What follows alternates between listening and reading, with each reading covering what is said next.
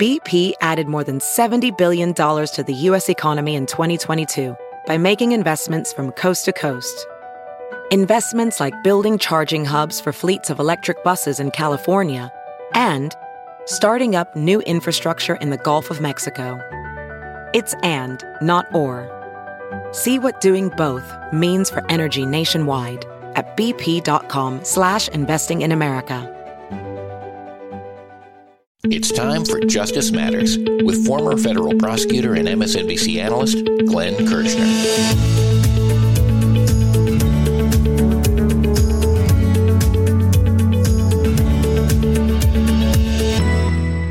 The Georgia State RICO trials are now being set. Glenn says the defendants are starting to line up so they can be the first ones to tell their story. And then there were two. Two defendants have now demanded a speedy trial in their Georgia State RICO case. You'll recall that 19 defendants total are charged as being part of a criminal enterprise, being part of a RICO conspiracy designed to overturn the results of the 2020 presidential election in Georgia. And up until today, only one defendant had demanded a speedy trial. Kenneth Chesebro.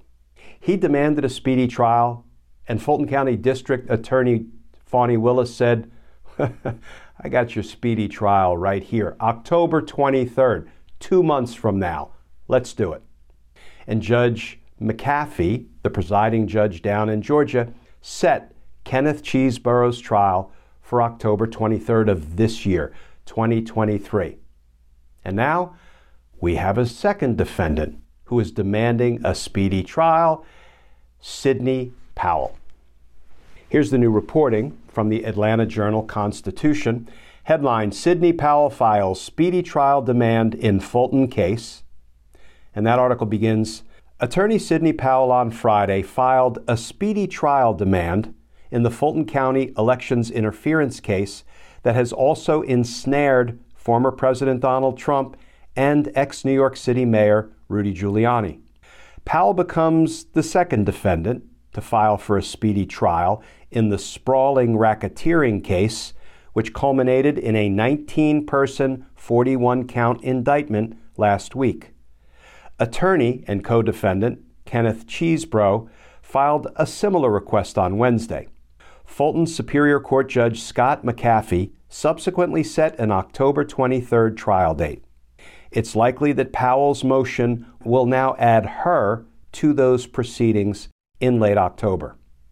Under Georgia law, a speedy trial demand means a case has to be tried by the end of 2 terms of court. In Fulton County, court terms are 2 months long, and the current term began in July and will end on August 31st. Now let's take a quick look at the court filing by Sidney Powell demanding a speedy trial. It's captioned, State of Georgia v. versus Sidney Catherine Powell.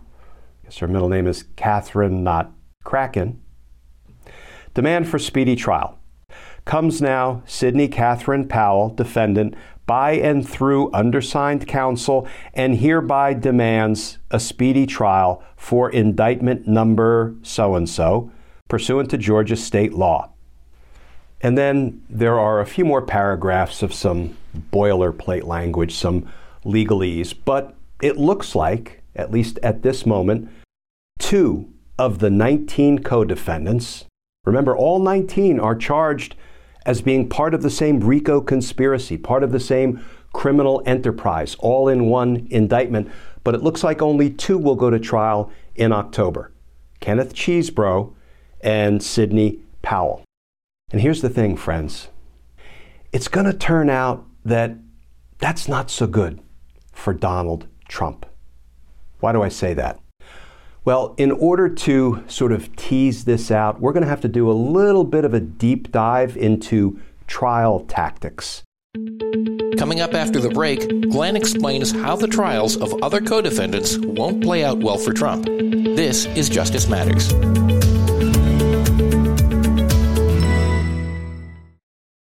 Have you heard you can listen to your favorite news podcasts ad-free?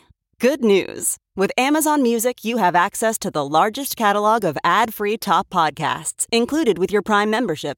To start listening, download the Amazon Music app for free or go to amazon.com/ad-free news podcasts. That's amazon.com/ad-free news podcasts to catch up on the latest episodes without the ads. Ophthalmologist Dr. Strauss has seen firsthand how the metaverse is helping surgeons practice the procedures to treat cataracts. Cataracts are the primary cause of avoidable blindness. He works with a virtual reality training platform developed by Fundamental VR and Orbis International to help surgeons develop the muscle memory they need. The result? More confident, capable surgeons. And even more importantly, patients who can see. Explore more stories like Dr. Strauss's at meta.com/metaverseimpact.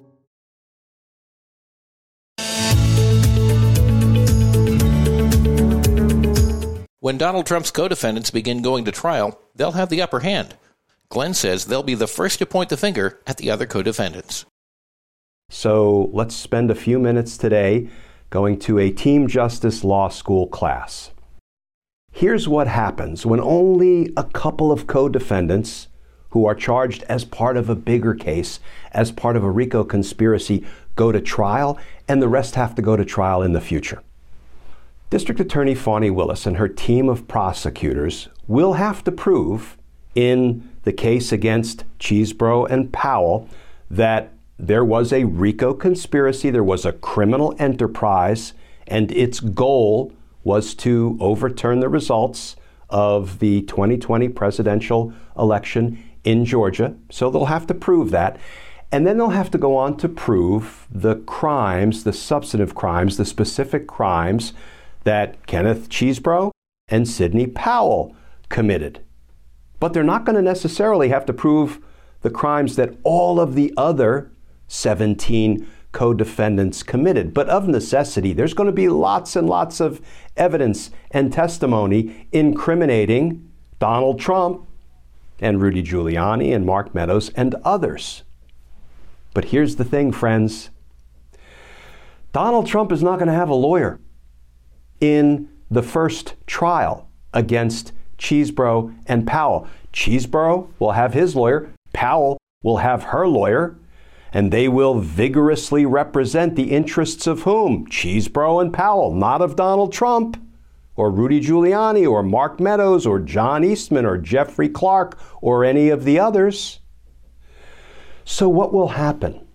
Well, the witnesses and the evidence that implicates, that incriminates Chesebro and Powell, their attorneys are going to go after that evidence hard.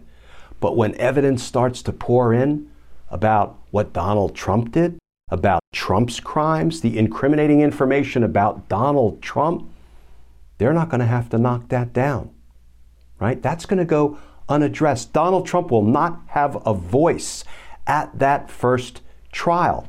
In fact, stick with me here, friends. Often what happens when you have just two of the co-defendants at counsel table on trial and the other 17, all the rest are not there. They don't have a voice. You know what those two defendants do through their attorneys? They point the finger at the empty chairs. I have encountered this time and again when I've prosecuted conspiracy cases, but I didn't have all conspirators at the table during the trial because some were set off in the future. They would point their finger at the empty chair. They would say, wait a minute, Kenneth Chesebro, for example, I'm just an innocent dupe here. I'm just a little lawyer. Donald Trump was driving the train. His dirty attorney, Rudy Giuliani, was driving the train. His corrupt chief of staff, Mark Meadows, was driving the train. Those are the bad guys, the ones who aren't sitting before you, ladies and gentlemen of the jury. Don't convict me. They need to be held accountable because this is their doing, even if they duped me into doing a little something that turns out to have been not so kosher. Now, I'm not saying that's a winning argument, but I am saying it's a tactic that I have seen over and over again, where the defendants on trial will point the finger at the missing defendants, the empty chairs, the Trumps, the Giulianis, and the Meadows, and they will say, ladies and gentlemen of the jury, you know those are the real bad guys. Those were the ones driving this corrupt scheme to overturn a presidential election, not me. I got swept up. And frankly, I got deceived by them a little bit. John Eastman told me this was all lawful and constitutional, and he's a constitutional scholar. He's a professor. It can work. Not always. I would say not often, because as long as there's enough evidence to prove, Chesebro's guilt beyond a reasonable doubt and Powell's guilt beyond a reasonable doubt, well, then the jury should convict them, even if they try the empty chair defense. But the beauty of this is, with the trial being televised, and trials in Georgia state courts are televised, people are going to see all of this incriminating evidence pouring in, being presented to the jury about Donald Trump, and there's going to be nobody there to push back. There's going to be nobody there to cross-examine it. In fact, Chesebro and Powell's lawyers might prop it up. You're darn right, Donald Trump committed all these crimes. We're the innocent dupes. He's the bad guy. He's the one who needs to be held accountable. Think about what a trial like that would look like to the viewing public. As I say, not so good for Donald Trump. Now, things are not frozen. Things are not set in stone. It may be that more defendants will demand a speedy trial, and they will also get added to the October 2023 trial date. Things could move and change and shift. But here's one thing that I believe will not change. Donald Trump is not going to be demanding a speedy trial. Donald Trump will not want to be sitting in that courtroom as a co-defendant, shoulder to shoulder, between Kenneth Chesebro and Sidney Powell. Not going to happen. So however many defendants end up going to trial in October, assuming there's a trial in October, it's not going to turn out good for Donald Trump. And that's a good thing for the rest of us, for we the people, for democracy. Because justice matters. Friends, please stay tuned. Please stay safe. And I look forward to talking with you all again soon. For more on Glenn, go to Glenn Kirshner2 on Twitter, Facebook, Instagram, and YouTube. This is Justice Matters.